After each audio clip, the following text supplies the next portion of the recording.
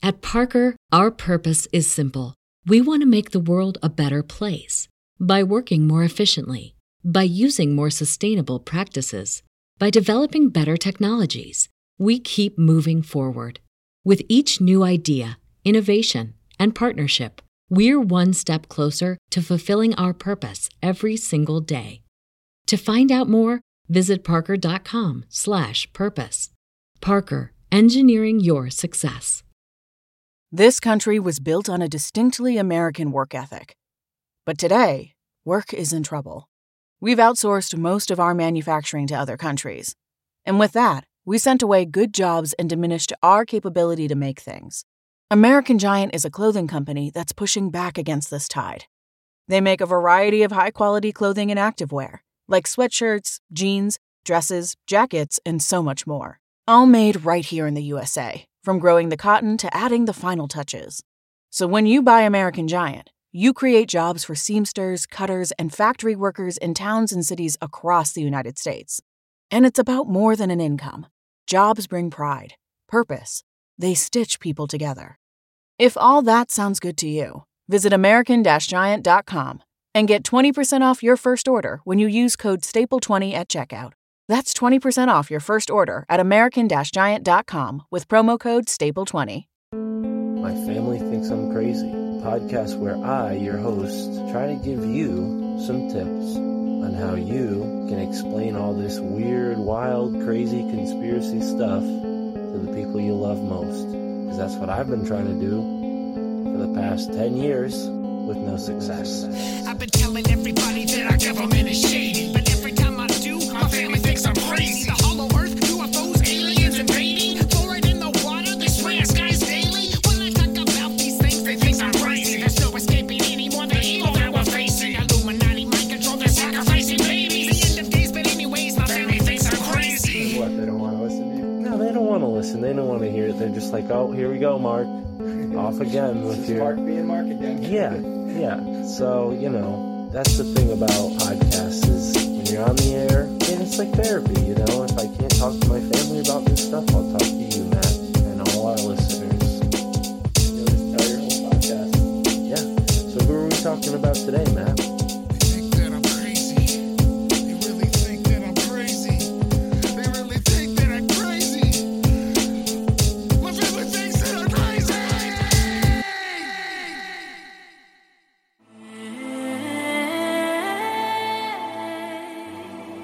The ancient inhabitants of Turtle Island did not fare well in comparison to the new visitors. They were altogether held back from their proper place in this long history of America. After nearly 500 years of colonization, oppression, and massacre, their buried treasures are being now finally unearthed. Although not treasures of gold and silver, no, these are precious gems of wisdom, nearly extinct yet preserved for now in these prophetic times. The real history of Turtle Island will be known, and as a new consciousness emerges, here to help us anchor this eternal wisdom in the rapidly shifting present moment is Native American traditionalist, author, and artist Loren Jeffries, who joins me, Mystic Mark, here on the My Family Thinks I'm Crazy podcast to discuss the real history of Turtle Island. Thank you so much for tuning into this episode of the My Family Thinks I'm Crazy podcast, and enjoy this conversation with Loren Jeffries.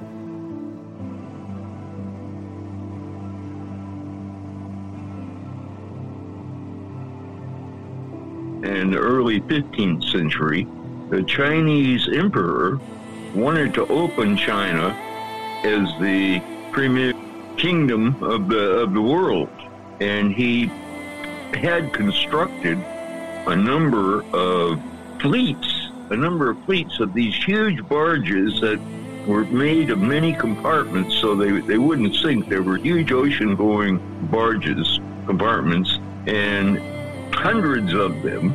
And he commissioned 5 eunuchs, these huge men, to go and map the world, and also to take aboard all the emissaries and dignitaries and return them to Beijing. That was their mission. And they went and mapped the world, according to this story. And when Marco Polo returned, maybe somewhere around 1300, and the story spread of the Silk Road to China, the people around the Mediterranean wanted to go there. And both Venice and Genoa were fierce traders who wanted to get their hands on the goods from the Far East. Anyway, one of these Genovese guys, his name was Niccolo Conte. He wanted to go to Cathay, or the Far East, via the Silk Road, as Marco Polo had done. But at that time, the Islamic world and the Christian world were in a bitter conflict. The Knights Templar were driven out, around 1307 or something like that. And the Christian countries were expelling non-Christians, not only believers in Islam, but Jews. And they were, like Spain, for example, after Isabel and Ferdinand married and united their kingdoms, the smaller Christian kingdoms who were still holding out in the north united behind them, and they pushed the Moors all the way out of Spain. And they made a decree that went into effect, by the way, in 1492, that you either had to convert to Christianity or leave, because your life and property were forfeit after that date. And it's strange, it coincides perfectly with when Columbus sailed. Anyway, the Christian countries were threatening to kill, imprison, behead Muslims and Jews. And the Islamic countries responded in the same kind of fashion. They had kicked the Crusaders out of the Middle East, or out of what is Islamic land now, or Israel. They would not let you into an Islamic country if you were not a believer in Islam. So in order to achieve passage, he renounced Christianity and became a Muslim. And so he achieved passage, and he made his way through the Harappa Valley all the way to Calcutta, India. And it just happened to be when one of these barges, a fleet of these barges, was stopping there in India, in Calcutta. And they took him aboard and carried him back to Beijing, where he met the Emperor of China. And there's this wonderful painting of this event where the emperor, who's the center of attraction of this painting, is standing there. Behind him are the 5 eunuchs, and these guys are huge guys, but the emperor's really the main figure in the painting. But underneath his shoulder, he's like snuggled in his armpit, is this little Italian fellow, Niccolo Conte. And on the table spread before them is the map of the world. So here's this Genovese guy, and he has a map of the world. And this is like 92 or 1421, someplace right in there. He has a map of the world, but he can't get back into a Christian country. And this dilemma was somehow, I don't know the details of how this was arranged, but he traded his map to the King of Portugal for admission back into a Christian country. And so the King of Portugal, whose son was Henry the Navigator, they had a map of the world, the Portuguese did, 80 years before Columbus. This is before Columbus was born. This happened 50 years maybe before Columbus was born. So the Portuguese had at least 80 years where they knew what the world looked like, and they went and established colonies all around the world.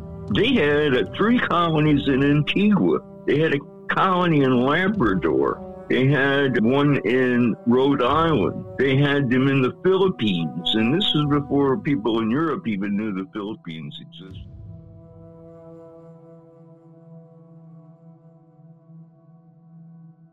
Absolutely, yes. Well, then it's all happening. What's the question? Well, we've had a few conversations so far, and I've gotten to know you quite a bit. I just want to, before I ask you to share a little bit about yourself for the audience, I want to tell you a short story that connects to how you and I connected. Okay, so my podcast, which is titled "My Family Thinks I'm Crazy," this was created right around the summer of 2020. And at that point in my life, I was a delivery driver. I had been a delivery driver for quite a few years, not just for Amazon, where I was at that point in time, but for bakeries and restaurants. I pretty much became a career delivery driver. And on my deliveries, I started to soak in the landscape and really keep my eyes open to what was around me here in Connecticut. And, certain omens would appear, certain animals. And I had already been familiar with a lot of this stuff lightly from my reading and from things that I'd learned about after I had left school, which I had dropped out of college after a series of experiences with a Native American friend of mine named Amos, who comes from Arizona. And he basically informed me about Geronimo's desecration and how his skull and crossbones were residing in the tomb at Yale University. So that was one of many eye-opening experiences. In the Skull and Bones fraternity. Right.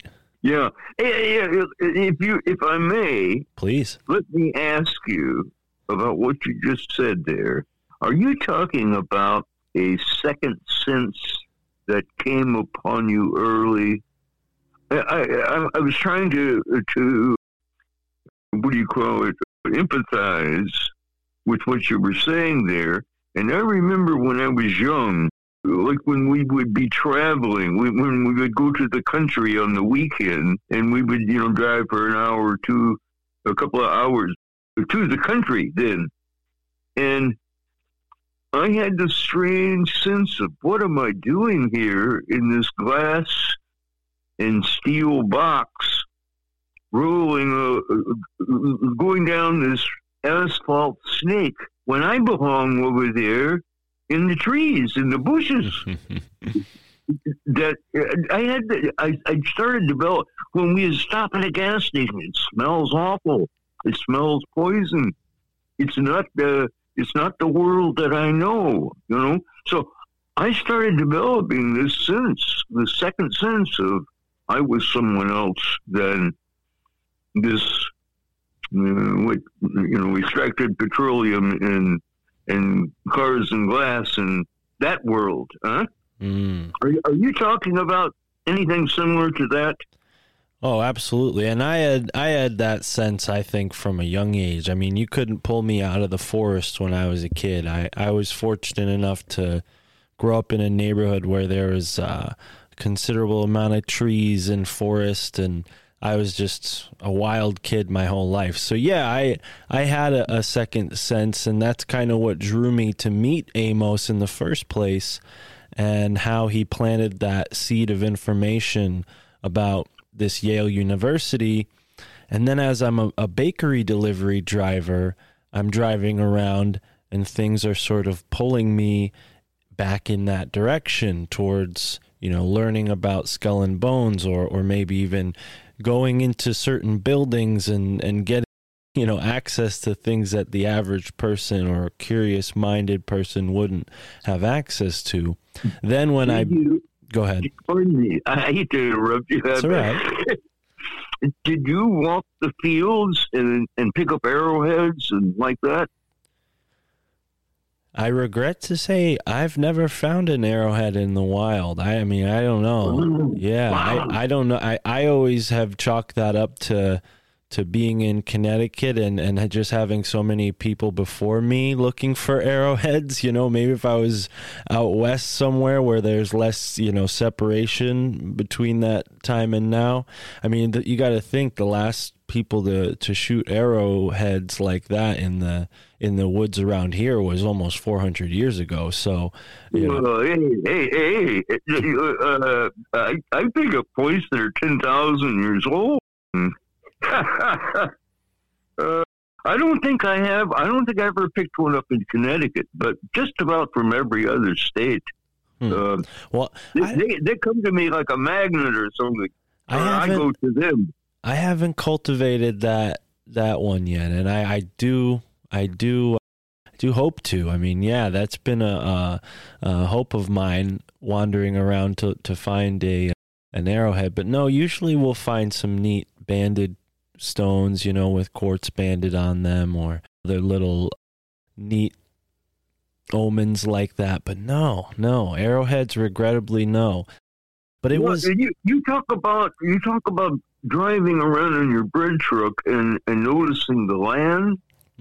Well, yeah. I developed this sense when, just as a young person, that I would be drawn to a place where someone would sit, or an overhang where you might have shade, and then you might also have it for defense, or a little mound in the land where maybe you could see a little further. Something about it, huh? A place that had of its own the I don't know, geo what is the geo characteristic anyway, that in those places, I would be drawn to a place where someone had utilized that space, and sure enough, you dig around and a couple of scratches through the dust, and there they are, right there. And that happens to me, or used to happen to me all the time. Some really dramatic ones. I found one in Wyoming that was 10,000 years old. Of this stone was petrified in translucent, and it was petrified root growing in this clear quartz.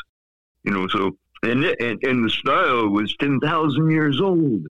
So, yeah, they're still there. Only 400 years since Connecticut, and we know they were there. You should have been walking the fields there, but maybe all picked over by this time. Well, so it used to be here in Kentucky. Yeah, Kentucky and Ohio, just full of it. You can't kick a rock without coming up with some chips in these areas. Yeah, and I could just be, I'm pretty tall, Loren, so maybe it's hard for me to see them all the way from up here. But well, you may not be oriented to, your medicine may be different, and that's okay. Well, you know what? Anyway, I'll tell you. I interrupted you. You go ahead with your story. Okay, yeah, and I don't want to keep this story going for too long because I have a lot of questions for you. But it does seem like I've gravitated towards feathers just based on certain experiences I've had with my friend Amos, a mentor of mine of sorts, who... Feathers? Yeah, well, on one occasion when I was very young, right around the time that I was in college, and I dropped out of college my sophomore year, so I was only in college briefly from 2013 to 2014, and I had this meditation experience in my backyard where I was sitting in a clearing in the forest, and the sun was shining bright down on my chest. I didn't have my shirt on. I was meditating, and I experienced what I could only describe as a whiteout. I don't call it a blackout because my vision, my eyes, my behind my eyelids was not black. It was flooded with this bright white light, and it was almost timeless. And when I sort of opened my eyes from that experience, there was a red-tailed hawk feather floating on the tall grass in the clearing, and I picked it up and I showed it to my friend Amos, and he said, "Brother, this is a sign that you're a true human being." He said, I said a prayer about you, and That's beautiful. yeah, and he, he had to sort of vet me to some degree because we met in this public space in downtown New Haven. So that was one of a few signs that kind of confirmed his trust in me, and we've been friends ever since. But I understand what you're saying, and I think that's marvelous. Well, thank you. Yeah, and I, a lot of people are not ready to receive what you're talking about. I know. I was working with some young people here who wanted. I mean, when I came back to Louisville here, there were people who had this, who wanted this connection, who had some Indian ancestry, and these things were talking to them too, but they didn't have a teacher. They had never been taught. And there's a great chasm there between them and their past, huh? So, but there's a longing for it. So, anyway, I remember I'd been working with these people, and I told them things like about the mountain boys. I told them that, the eagle and the hawk and the bear and the mountain lion, we call these the mountain boys. And they'll watch us.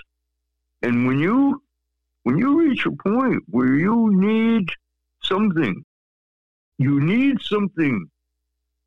that for the spirit world, for your journey on it, they will see that. They know this, and they will see it, and they will provide it.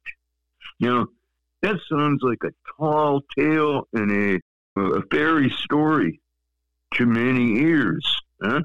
But I had told this girl this, or this woman this, and she told me, she said, I had my son out with me, my little boy, and I was cutting willow to make hoops, to make dream catchers.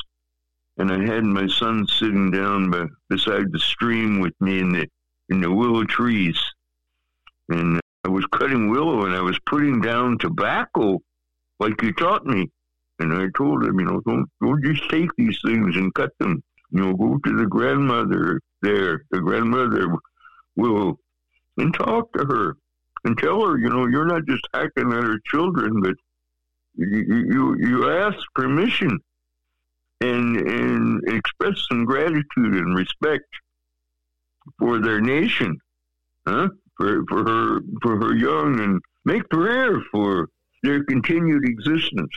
And you might even talk about, what you share and how these hooks you're talking about are going to, how that is a interchange with the willow people, huh?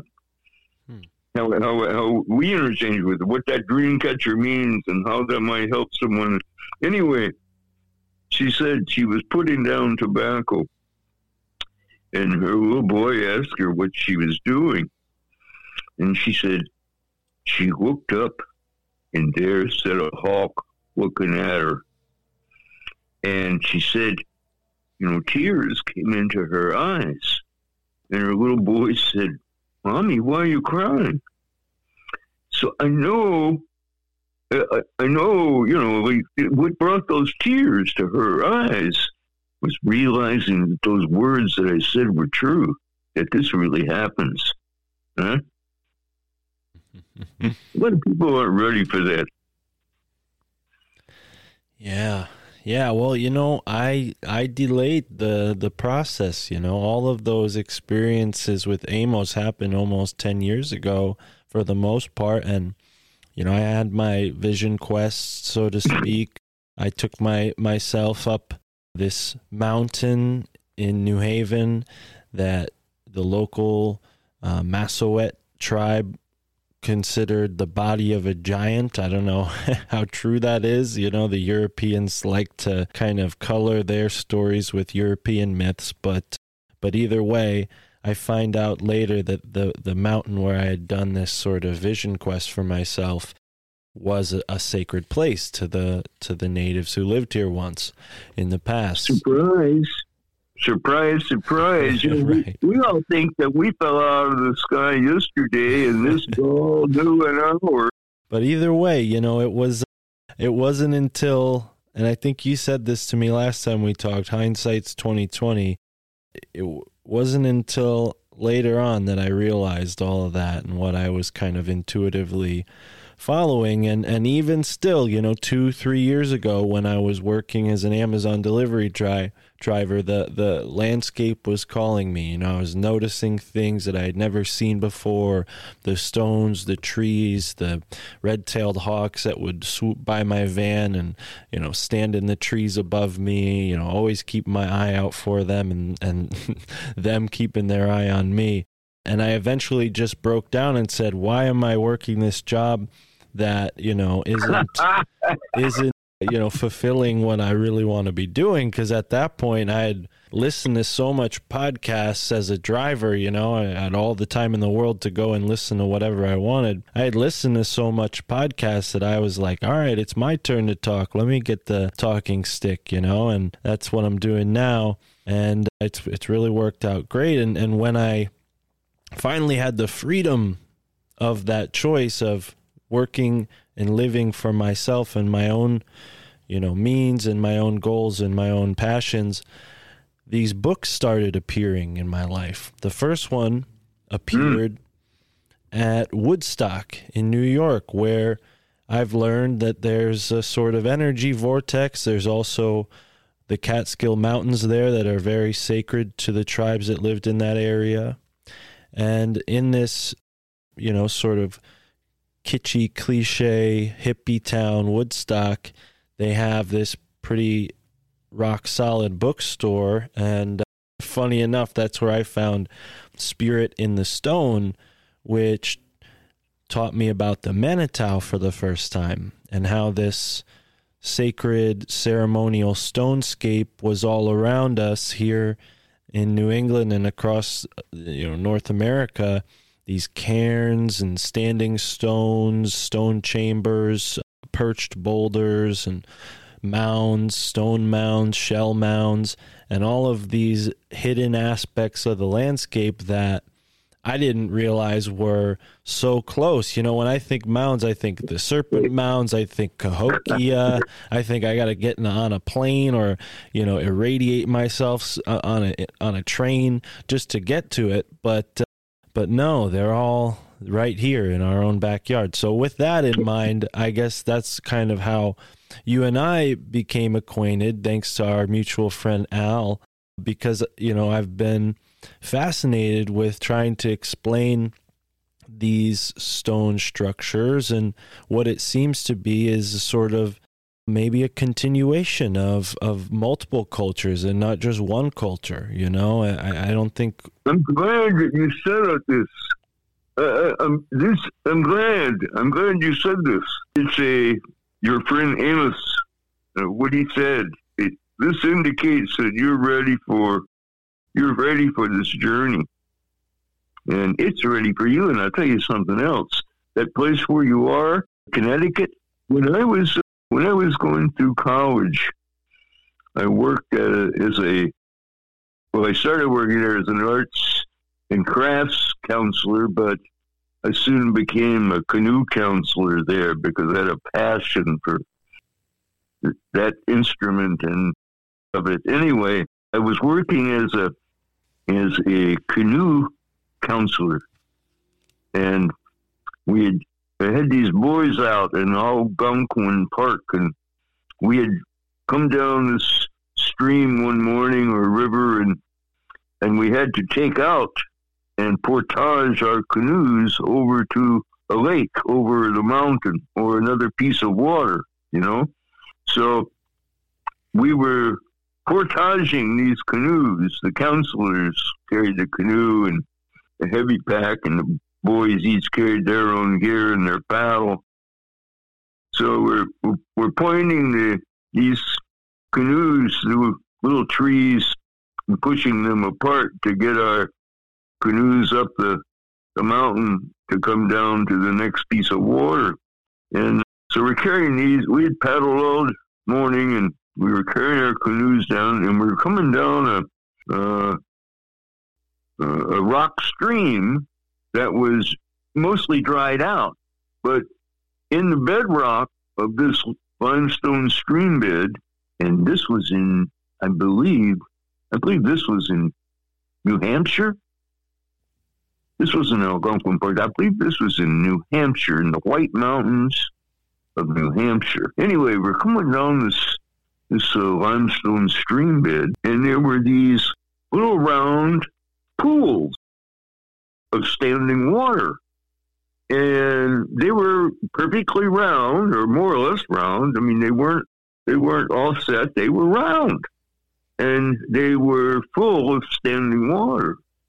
And in the dry stream bed, it was unusual. And we were hot, and I was tired, and I thought, well, I'll just call a little lunch break here, and I'll go stick my feet in one of these, the cool water in one of these holes. And so we did, and we had our lunch there.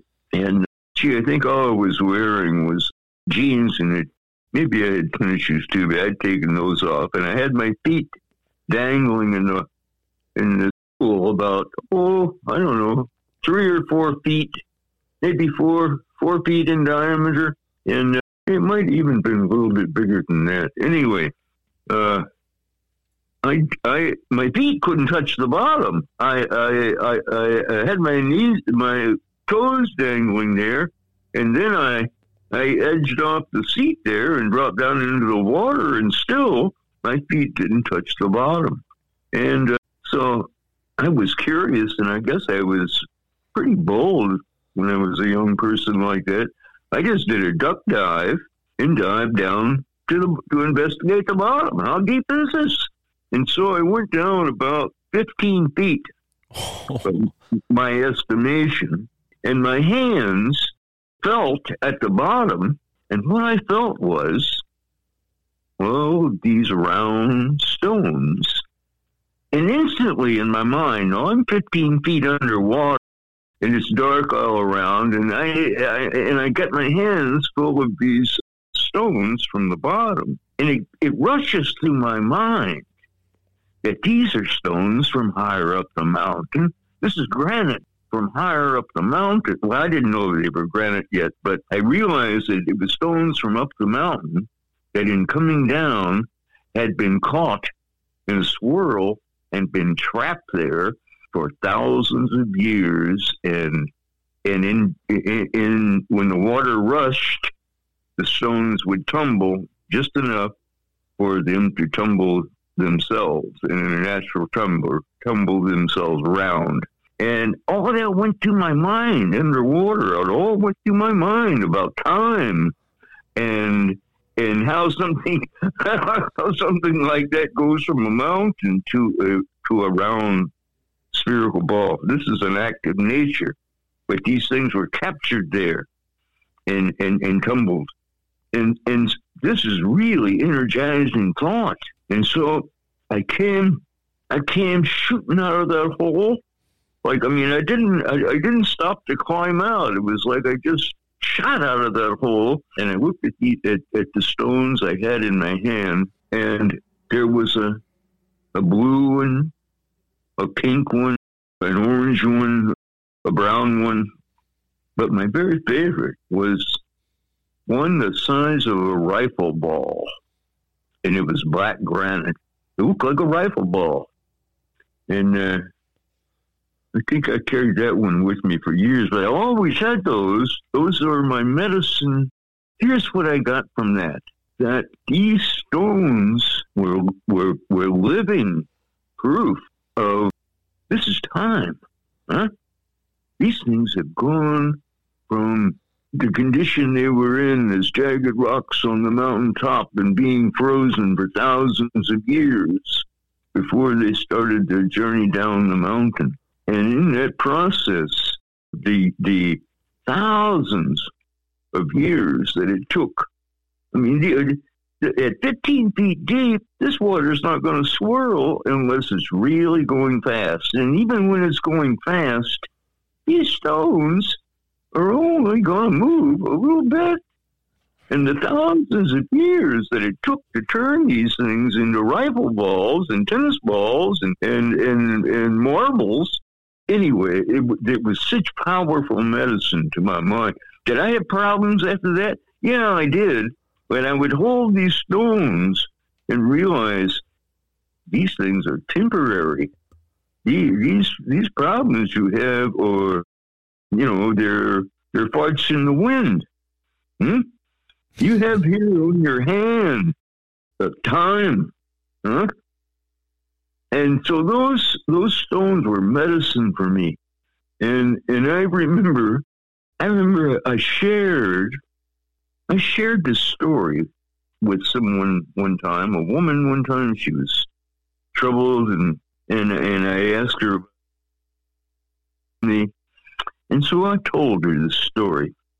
And as I told her, I fetched that little stone out of my pocket and took it out of its little pouch and put it in her hand and had her hold it while I told the story. And so when I'd finished telling her the story, her problems weren't so much either. And do you know, it was that woman, it was that act of kindness on my part, but it was that woman and her husband who took me to Sedona, where I met my teacher. Yeah, I met my medicine man down there in Sedona, where this couple, the girl that I'd shared this with, they took me there against my will at the time, but that's how that goes too. Yeah, that's how I met my teacher. So the way of the medicine path is a mysterious one, but I think you're on it. Well, thank you. I'll try not to get a big head about that coming from you. I mean, geez, I appreciate it. Loren, I hate to object to your wonderful for time, but here's something that really struck me about your story, because it lines up with something that we've found in our research. And this is just speculation, so I'd love to hear your opinion, but I found those potholes, okay, that you're describing in riverbeds. There's one that's well known along the Susquehanna River. I think they're called the Foulmouth Stones down there in Pennsylvania. Say that again. In this along the Susquehanna River, there's a site. They're called the what? Fallmouth, not foulmouth, Fallmouth. Oh, they're called Fallmouth. Yeah, Foulmouth Stones, and there's another place up here in Connecticut called Kent Falls that has those same potholes, and then Shelburne Falls, which is a historic meeting place of the Mohawk and several other tribes from that region.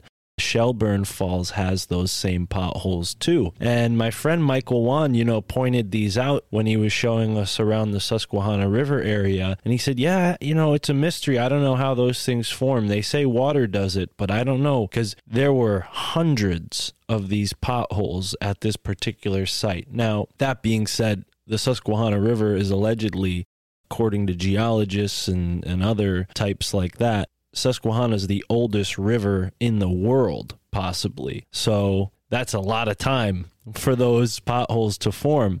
Now, all of that in mind, I had, like you, thought that it could be the water. It must be the water, right? Now, I interviewed a gentleman who lives in Panama, and what he described to me was wandering through the jungle on a perfectly nice, pleasant day, and all of a sudden they had been, overdraft clouds rushed in, and they had to take shelter. There was a lightning storm. So they take shelter in this cave behind a waterfall. Okay. And this is important. This is an important aspect to the story. The fact that they're in this shelter behind the waterfall. And what this gentleman who was on my podcast told me is that he witnessed lightning striking the rocky banks of this waterfall river basin and forming a pothole right before his eyes. And he said at the bottom of the pothole was a round stone, like the lightning had gravitated towards a specific type of stone or some part of that stone, like that maybe had iron in it or something that attracted lightning and created a round sphere right before his eyes. So after I heard that story, it made me think, maybe these potholes are being caused by lightning, and the waterfall, generates some sort of electrical, energy or atmosphere that attracts lightning to strike in that area. Nonetheless, if what you found in that pothole was ancient lightning created crystals, I mean, that's even more fantastic. I mean, what are the odds that lightning strikes, like that to create those fantastic colors? Either way, whichever way you look at it, it's still a marvelous thing to come across. Well, yes, and indeed, I underline that a few times, and let me add to this. There's a reason why I told you this story, so you could tell me this one, huh? Now I know more about this big medicine, and that's what I want to say to you. That you talk about like there is a huge gap in distance and in time from what you're looking for. No, it's all around you right now. Like for me that day to go away from there with big medicine in my pocket. This has been big medicine in my life. Huh? These are teaching tools and powerful when I hold them. Right. The hair stands up on my arms and runs up and down my spine when I hold these things. They make my spirit tingle. They're big medicine, and you are approaching this too. Be careful. This is big medicine. But God bless you, young man. Thank you. No. Well, now that we've kind of gotten into the flow of the synchronicities, I did tell you in one of our previous conversations about the bird stone that I found, the giant boulder shaped like a goose. You sent me that picture, and I looked at that. Yeah. Is that a goose head?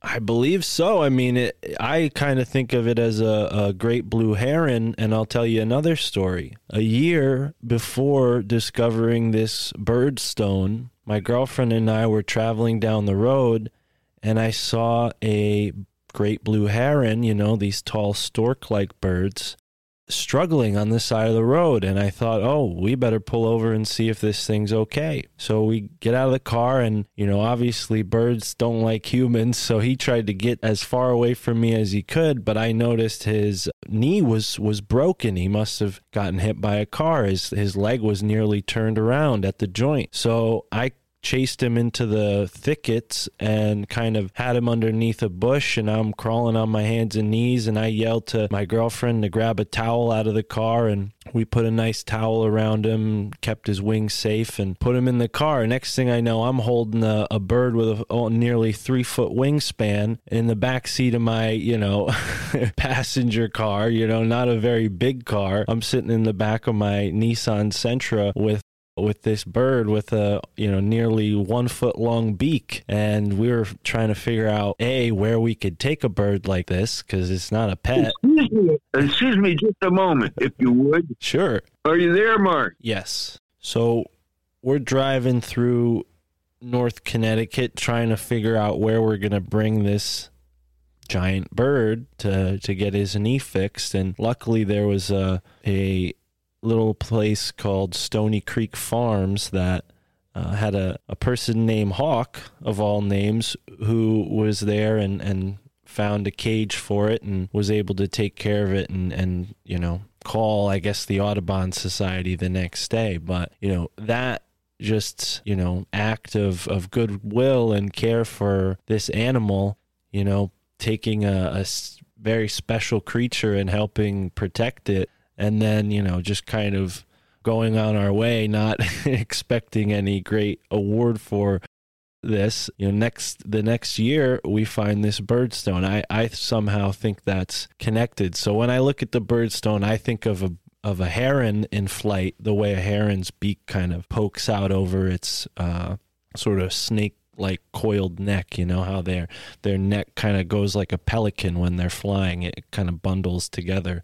So I see a heron when I look at the birdstone, and that birdstone happens to be not too far from where that heron was flying around. So yeah, that's my take on it, and it's aligned with this Hammonasset line, an alignment of stone structures spanning from Long Island through Connecticut up through New York and into the Great Lakes. And yeah, it's just fascinating because this whole side of Native American culture, for the most part, has gone undocumented up until very recently. In the past 30 or 40 years, there's been a few books coming out documenting how these stones are astronomically aligned, just like the mounds are, and they have different properties to them, possibly electromagnetic properties to them, that would make them not just statues, but actual devices that would be useful for multiple purposes. What do you think of that, Loren? I mean, we have a show where I give the intro ahead of time, so people kind of have an idea of who you are, but this is one of your areas of expertise, can I say? I mean, when we're talking about this sort of pre-Columbian world, and I guess that's where I kind of want to segue into is who you are, how you sort of got interested in learning all this, and why this is very important to you.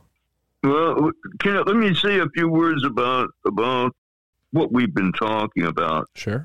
I'm really glad that our conversation went this way. It tells me so much about you, and I'm thrilled to learn that you are open to these crazy things, if you will, and listening to them. And it sounds to me as though that you are on the medicine path, and what will be your medicine will be nothing like, well, I don't know, but I do not expect it to be like my own. I did not know that these things were medicine to me, or that I would carry this with me, and these things would help me in my life, and I would recognize them to be that way. But I want you to recognize, take notice of these things. Like whether it is a tool or an understanding, or you don't know how that's going to come back and interact with you. But just in the act of knowing the power of that stone and how it would make me peaceful, the vibration of that stone would take away my problem. I put it in this girl's hands, or this woman's hands, and the power of that stone, probably more than my words, but the understanding she had, she was all calmed down, and she put it back into my hand and determined that I was going to be their guide. And so they demanded that I go with them to this place where psychics go, and I told her, no, I cannot go. I can't be around folks like that. They go and come in the door. I have to go out the back. I can't be around psychics, and I don't want to meet anyone like that. And they told me, well, just come along and be there with us. You can hide in the closet. You don't have to meet anybody, but we want you there with us. And it was sitting in those rocks, huh? It was sitting in the rocks of Sedona, where the message came to me. The rock spoke to me, in fact, and told me. I had asked, can I pick up a few pebbles like this and stick it in my pocket?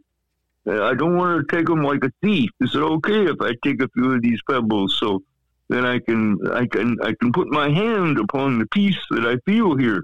And the voice came back out of the rocks. Take all you want, but bring my children home. And I looked around like, whoa, where did that come from? And I went around for days wondering, well, what does that message mean, bring my children home? And when I left there, I knew that I was going to come back and be a teacher there. And indeed, 13 months later, I got a letter from the federal government. We want you to come and teach over here. We got a job for you. And that's how medicine is powerful. Medicine to change your life. And regard it like that. It's when you carry medicine, you're dealing with real life-changing things, huh? And everybody's not ready for that, but it sounds to me like you were on that path, and I wish you well. I think there was something else I wanted to say, but I forgot. Oh, yeah. In my hand, right now, I hold a fan. You were talking about your special feather. Have any others come to you like that? Yeah, I have several more feathers now. I mean, so many, it looks like I own a bird. Well, the fan that I'm holding now, it is not a dream. It is a song catcher. And these songs that I sing, the way they talk about it, that you have to catch these songs. And I've caught a few of them. And I'm still doing so. And maybe you will make yourself a song catcher as well. But maybe you're not ready to sing songs. That's okay. Feathers. Stones and feathers are part of my medicine. How about when you first sang? Was there a time when the feathers sort of compelled you to sing, or did that come to you afterwards, this sort of connection between singing and the feathers? Well, I'm an earthy person, and that's why I can put these stones in my hand and feel them. I was not gifted I don't know whether my sister was cleaning out my ear with a bobby pin and pierced my eardrum. Sometimes that's what I tell myself or what they told me. It's an excuse for not having good hearing. I don't hear the tones, and so I am not a good singer and never was. But it was through these feathers. It was through these feathers that medicine came to me, because I can sing some songs now and there. Where that came from, I caught those songs. I heard them. I caught them. And I'm still doing it. A song catcher is a loose feathered fan. But maybe you're not quite yet ready for that. Maybe you are. I think it's not an accident that we met at this time. Yeah, I would say so. Is there anything that precipitated our meeting on your end that adds to that feeling? I'll have to think on that. Well, that's fine. I did want to ask you about, medicine and if we can expand on that, because there is this sort of, compulsion in the colonial mindset, the scientific materialist worldview, to think of what you're describing there as some sort of talisman, and that the objects themselves alone are powerful, and it's just sort of the luck of whoever finds these objects that determines this sort of magic, when I think it's way more complex and sort of simple in a nuanced kind of way. The idea that medicine is not some sort of talisman, and it can take the form of that, or it can act through an object or a living being like a feather or a stone, because I don't consider those objects. I would consider those living beings. But when it comes to something like a canoe, as you were describing before, is there a certain medicine someone can, let's say, have attached to something like a canoe, something maybe people would think of more for its use rather than its form? All of those things. You're talking about the electromagnetic spectrum now. And by the way, on that subject, I asked my teacher, this Ojibwe fellow, Pat Hendrickson was his name. I asked him one time, what is it? What is it with the feather? And he told me it is like the quartz crystal. It's used in the same way. You asked something else about the medicine that I wanted to address. You see, the kids I had with me, they dove down in these holes and they retrieved these stones too. But, you know, they threw them into the lake and they threw them away as if they were garbage. They were no value to them. They put no value on them. And today, they do not have them. Huh? Mm-hmm. Nor do they have the kind of medicine that has come to me, the subtleties of understanding and, I mean, changing your life, where you open up new doors in your life, and that's big medicine. Huh? Things that will carry you, that where kindnesses that you perform will carry you into another world and change dimension is big medicine. Yeah, but everybody someone else would not recognize it as that. Huh? This is for you, and it's personal. And by the way, I'm probably saying too much. I'm not supposed to say these things. You know, they tell us over there, don't go back over there and tell these people what you saw here, and they don't need to know. And if you do tell them, here's what will happen. The next time you see it, only part of it will be what you said, and the rest of it will be the way they think about it. And they will put their stamp on it. And then when you see it again, you won't even recognize it. Your culture, your way is gone. They have established it and put it in, and that's why they tell us not to write this down, or take pictures of our sacred ceremonies.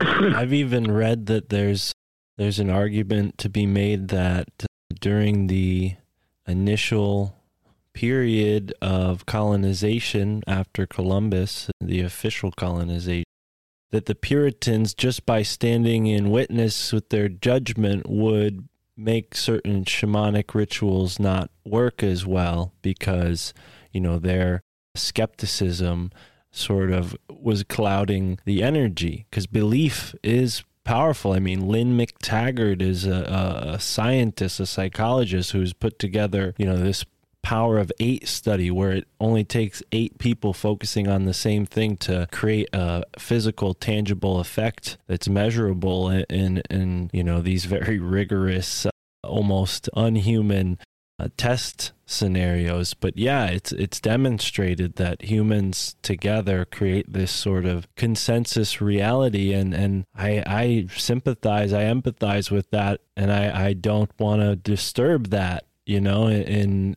a way, I have a lot of respect that supersedes my curiosity, because, well, there's only so much that can be done now at this point, and I don't know if I'm the man to decide, right? So that you have caution, and you don't just jump ahead and before you think this through, using some discretion. This is a part of wisdom, and maybe that's another sign that maybe you are ready for this. Huh?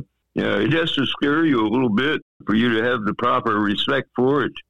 Well, certainly, you know, and I see the people that listen to my show, and for the most part, well, they're all well-meaning and intelligent individuals who are curious like me.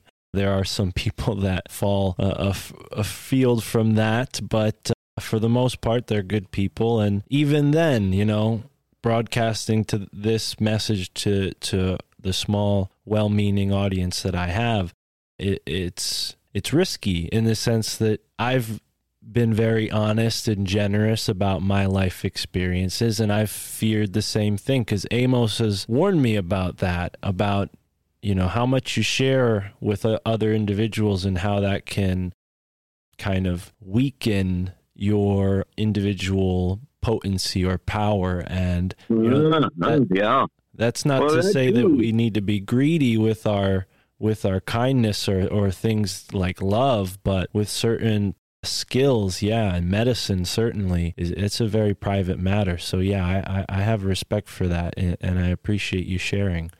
Well, Mark, I am speaking to you now. I'm speaking to you, huh? And I wasn't mindful of the idea. Well, there are a lot of people listening who don't need to hear that, and maybe I should save those words for you. And when we're alone, there are times when you should use some discretion and not say too much. And perhaps I've already done so. I know on the res, sometimes someone will get drunk and start running their mouth, and someone will go over to them and say, "Hey, you said enough. Go home now." Like, for instance, here's an example of it. A young man had been drinking some alcohol, and he started telling these white people about, what do they call it? What do they call that rock? Well, I forget what they call the rock, but he was explaining to them that rock it's a monster from this age that the twins slew, and it's a place there in New Mexico. Oh, it's not Window Rock. It's anyway. He was telling these people, from something from the stories that was really the remains of a creature they'd slain there, and people went over to him and told him, You don't need to be telling them this. You go on home now. So maybe I should be mindful. There are ears out there, and it's not your readiness to hear these things does not mean everyone is, and I should be mindful of who I'm talking to, and I don't know who's listening. Maybe I should shut up and go home, eh? Oh, well, I think we can tread that line respectfully and maybe talk about things that you feel more comfortable sharing. When it comes to the Americas, there's a whole hidden history that, for the most part, has been checkered by biased, sort of racist views, right? And not all the time. There were, people who, like Roger Williams, who allied with the Narragansett and created the state of Rhode Island, a sort of heretics colony. But for the most part, a lot of what we get as Native American history is propagandized by the views of the colonists who came here. So with that in mind, it's a really great opportunity for us to possibly discuss some of the pre-Columbian history here, because that's, I think, helpful for people to sort of realize if they're lying to us about that, they're probably lying to us about everything, this United States government and the other. Well, that's the way we are. It's not just our government, but that's the way it is, or that's the way history would seem. This is the nature of the mechanics of being a human being.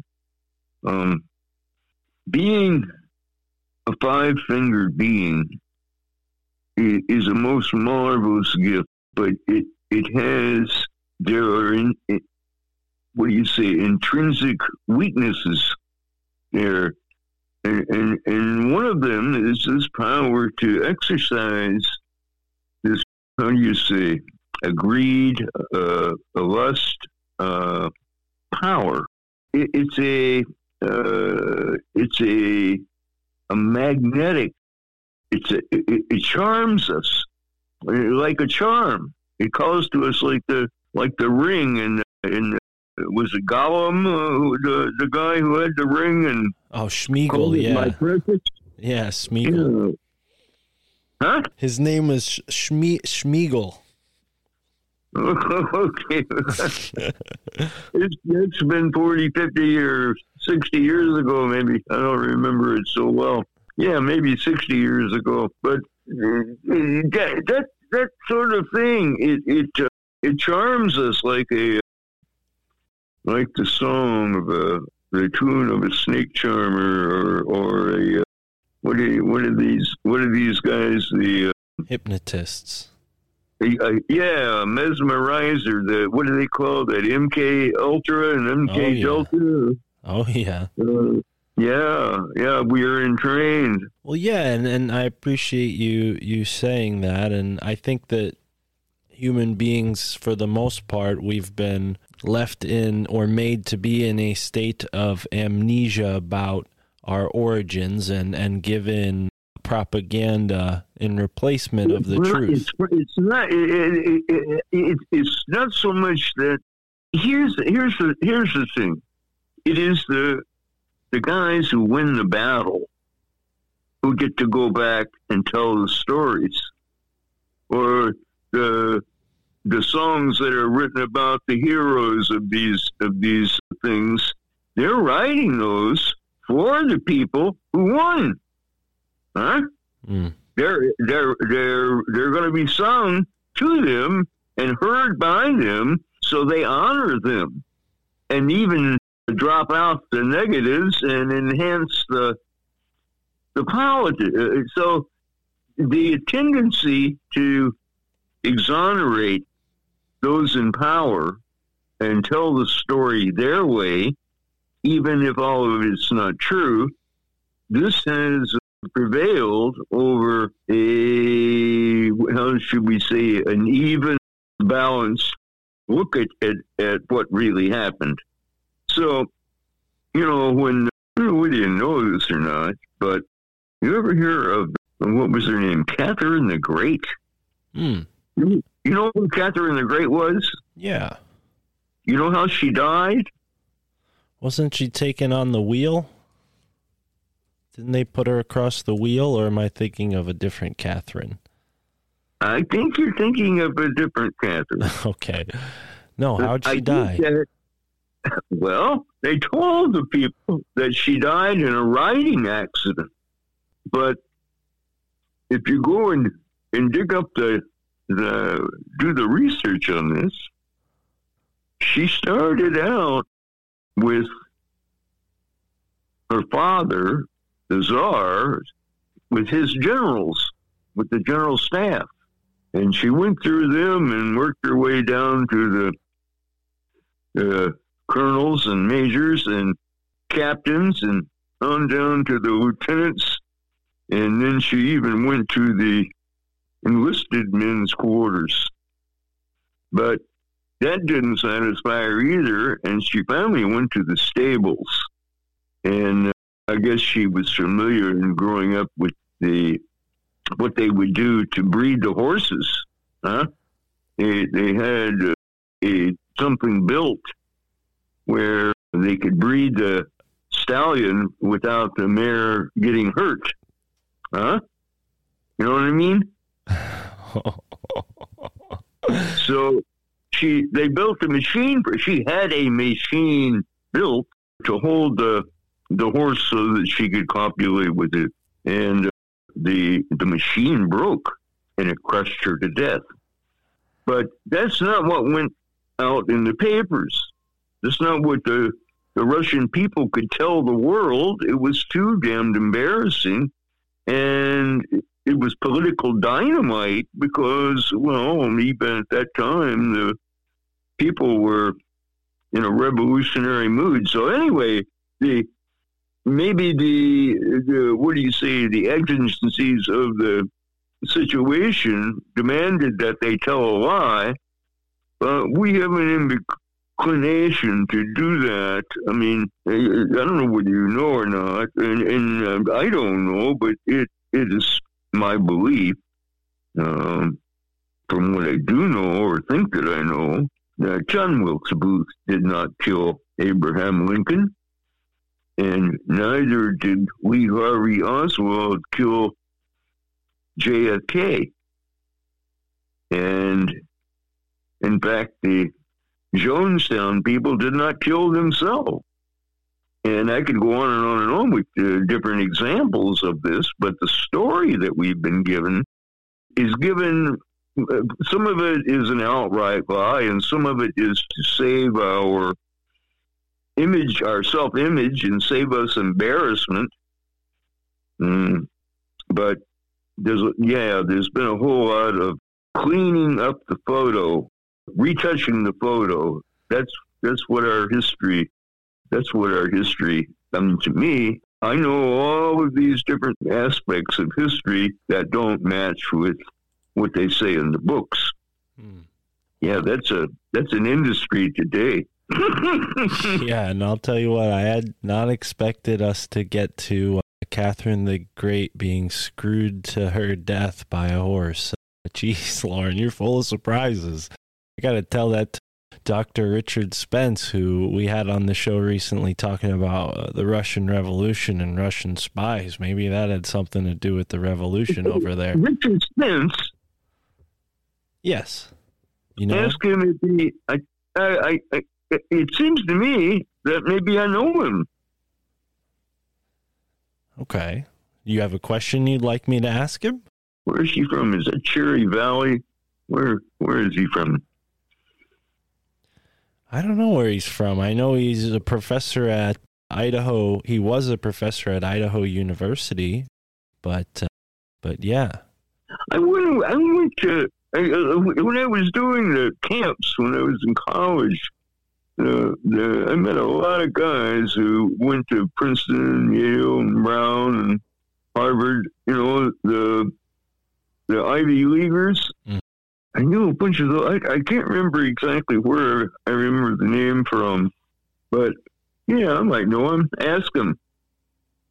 I certainly will. Yeah. No, I would love to hear more. You said you have endless examples. I would love to hear more, but I know we were talking a bit about the early Chinese exploration of the Americas in one of our prior conversations. Yeah. And maybe, if you will, we could talk about that, because, you know, when people think of the Native Americans in general, they tend to sort of categorize them in one big group, which is totally inaccurate. There's, you know, thousands of separate tribes and whatnot, but, you know, for the most part, we're given this story that, oh, they all came over the Bering Strait, you know, these sort of hordes of Mongols or whatever, however they describe them, coming over the Bering Strait, right? And nothing else. Nobody was taking any boats, which seems to be totally false now based on, you know, the ample evidence of Scandinavian and all these other groups coming here. So, yeah. You know, and the idea also that we tend to look at this as not only I don't know how you were trying to say that, put a uniface on that we try to put a unitime picture on our idea of Native America without realizing that we got 10,000 years here where we went from a technological society maybe even equal or superior to what we have now, that disintegrated into the kind of situation where, like with the Chinese, 90-something% of the population gets wiped out. They had been going from a high technology back to here, and then this threat, and then dealing with this and dealing with that, and looking at the picture of time that existed where the Columbus and the New World people started coming here, that frozen image of time, we can't see that as a what do you call it? As monolithic. There's been a lot that went on in those times. So, and it's always a contest of not only wills, but of the weather, of all kinds of things, that come to bear. We have the image that we have and what we've been told, they don't match the reality so much. You want to talk about the Chinese venture somehow? Well, and you mentioned Gavin Menzies last time we talked in his books, and I wonder, how accurate would that claim of the Olmecs who seem to mysteriously appear at a certain time period? Do you think that they could be some sort of Chinese colony, or maybe a group of Chinese people that decided, they would visit and got stranded, or had, offspring, had children? I mean, how do we explain the Olmec? Well, I don't know where to begin this, but yes, like I was just saying, we tend to see this as at one place at one time without realizing we got a long time here, and we got nation after nation who has come here looking for copper or gold or lumber or whatever they could, pretty feathers from South America, slaves, whatever. And time after time this has happened, and these were real dramas. I was talking about all the arrowheads that you find in Ohio and Kentucky. At one time, there were mounds that went for miles and miles and miles up and down the Ohio. And the civilization of people who these mound builders, they grew corn all the way up and down the Ohio and the Mississippi up to the Missouri. Cornfields. And when the Chinese came up the Mississippi, they must have had some sort of encounter with the people there at Cahokia. Cahokia? Mm-hmm. The largest city in North America at one time. I think maybe Mexico City is now, huh? But at one time that was Cahokia. And these people who came to these people got corn. They got corn forever. And they got copper up here. We can just move right in and we can give them a little dose of the flu, and they won't be able to get up and give us much resistance, and we'll just take over. Not knowing that what was just a little bit of flu to the Chinese, because they had been dealing with smallpox for centuries and already had a vaccine developed for it when they gave it to the population here. I hesitate to use the figures that they use because they say, 95, 98% of the people around the Great Lakes. But that's devastating. That's devastation. And these towns, like Cahokia, when disaster occurred there, and people had to leave and seek refuge, they would carry this to another village. So the devastation was extensive.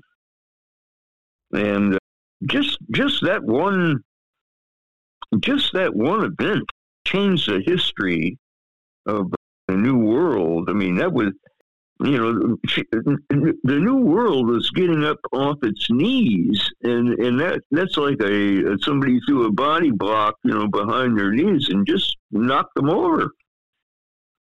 So we were in a period of, what do you say when you're bouncing back? We were on the rebound, eh? Mm. Yeah.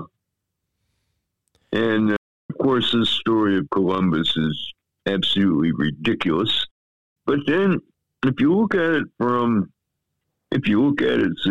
say, the side of the Vatican, if you can, if you can divest yourself of prejudice enough to see that they tried to do the right thing in that situation, you may never be able to get there. But they did keep Portugal and Spain from going to war and held together the Christian nations in their struggle against Islam. And when you start seeing things in this way, you begin to make excuses, just like we can make excuses now for the people who are making decisions for us. You and I can see that we are faced with a situation where we are saddled with basically what was the Nazi intelligence command. Those are the people who are running our secret government, And the president does not even have oversight. So, and like this country does not want to go to the world and say, okay, guys, we lied. We didn't go to the moon, and we've been stretching the truth on. We can't do that. We have enough vanity to avoid the embarrassment of admitting that not only did we lie, but we let the lie stand and did not correct it, and now have the hubris to lean on that. No, I don't think so. No, but there are reasons why not to set the story straight, and we're dealing with them and the result of that. What do you want to know, Mark? I have more questions, but let me respond first to what you just said, because I think you're making a really, really great point. And in this time, people are stricken with fear and they're worried, and they can't make heads or tails of what's going on because of groups would rather hide their heads from it. Right. Well, and, on the point of what's important, at least to me, and I hope this audience, and of course I know it's important to you, our earth and the healing of our earth. I've heard certain environmentalists who are very sort of like us in their suspicions for, these global sort of groups, suggest that we need to make these landscapes sacred again in order to protect them, not just for political or sort of loophole reasons with the government, but in order to bring attention to what needs to be healed. We need to create new myths, new stories, and bring back that underlying truth in all things. And it seems like that is exactly what they do to us in an inverted way through the media, is they give us the inverted version of reality, focusing on the false rather than the truth. So what say you to this? I mean, there's obviously things that should be kept respectfully to those who can cherish it, but do you think there's an argument to be made that we need to tell these myths and recreate the sacred landscape again and rebrand it as such at the very least? Well, it may be hubris to think that we can recreate this sacred landscape. We don't need to recreate it. It's already been created. Mm-hmm. We just need to regard it for what it is. It is sacred, and it is sacred and powerful for us in the same way it was thousands of years ago. And your drama, although you're inclined to think, oh, it's a simulation and it's not, there's nothing real about it in the sense of being a real drama, but it is. This is real. This is it. I'm a little struck by what you just said. I'm hoping you're speaking rhetorically and not telling me I'm inclined to believe in the simulation, because I am hopefully a proponent against that way of thinking. I don't know. I mean, not that I am anyone to tell anyone how to think, but as soon as you put that out there, these the guys who paint it, who retouch the photo, yeah, they will come in with their neat little lies. They will turn it into a soundbite, and it makes anybody who really knows it's shameful to be a part of it. So you turn away from these people who are, like, say, in the industry that you are in, these people who are just making entertainment, and they'll sell you anything because that's the name of the game. And so what they say are just sound bites and advertising, and they will use the little gems that we come up with to sell this false currency. Huh? I see what you're saying. Yeah. Well, and so in that sense, there are those of us who should keep this to ourselves. If you don't want to be, what is the word? Co-opted. Taken over. If you don't want to be co-opted by the opposition, you better keep your mouth shut, because they use all of this against you. And that's something else that we need to look at. The English language. My mother-in-law used to call it the language of lies. And the reason she said that was because in Dene, you have to say exactly what you mean. You can't hide behind a generality, beat around the bush. You have to say it. And it takes about 3 or 4 times as long to say something in Dene, because you've got to say the whole thing. In English, you can speak in generalizations and not outright lies, but you can fabricate. You can fabricate. You can hide things and make generalities and come up with a bunch of words that really don't answer the question. Huh? Right. Yeah. Right. Yeah. And so what we've done today is we have words like, for instance, the word virtual, and we have turned the meaning around to mean the exact opposite of what the meaning of that word used to be. Huh? You know what I'm saying? Virtual? Yeah. Explain, please. You want me to explain?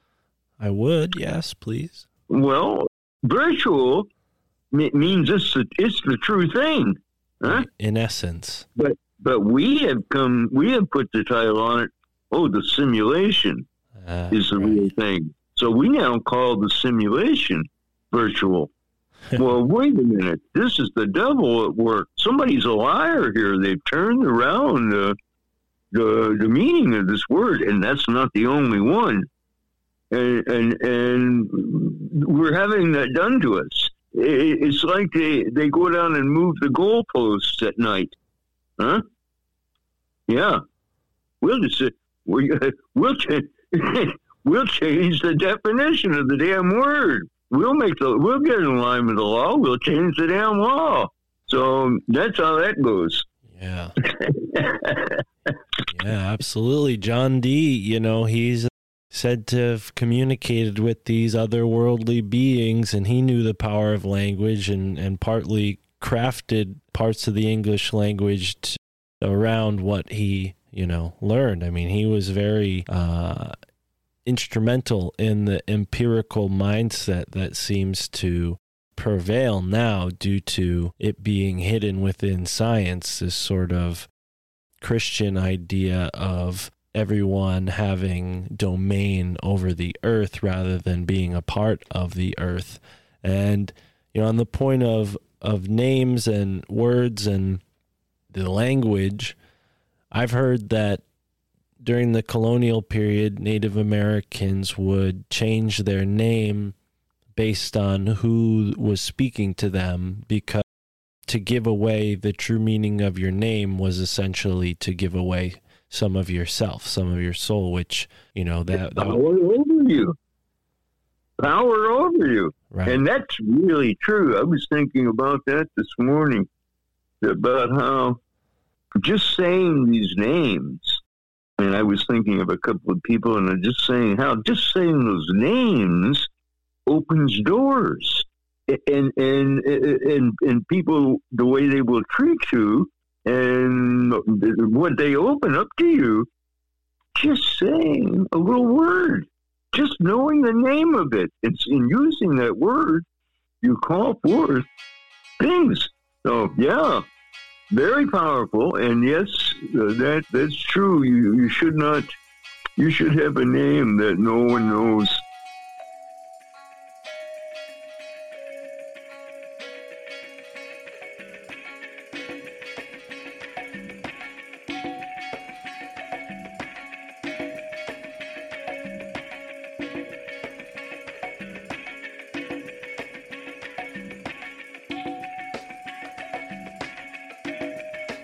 You just heard part 3 in an installment I'm calling A Message from Turtle Island.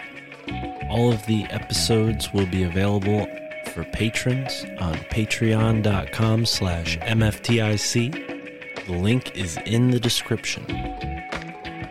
Part 2 of this conversation will be available now on Patreon, so sign up today to hear the rest of this conversation. Thank you so much for tuning in to the My Family Thinks I'm Crazy podcast, and have a great moment wherever you are in the now.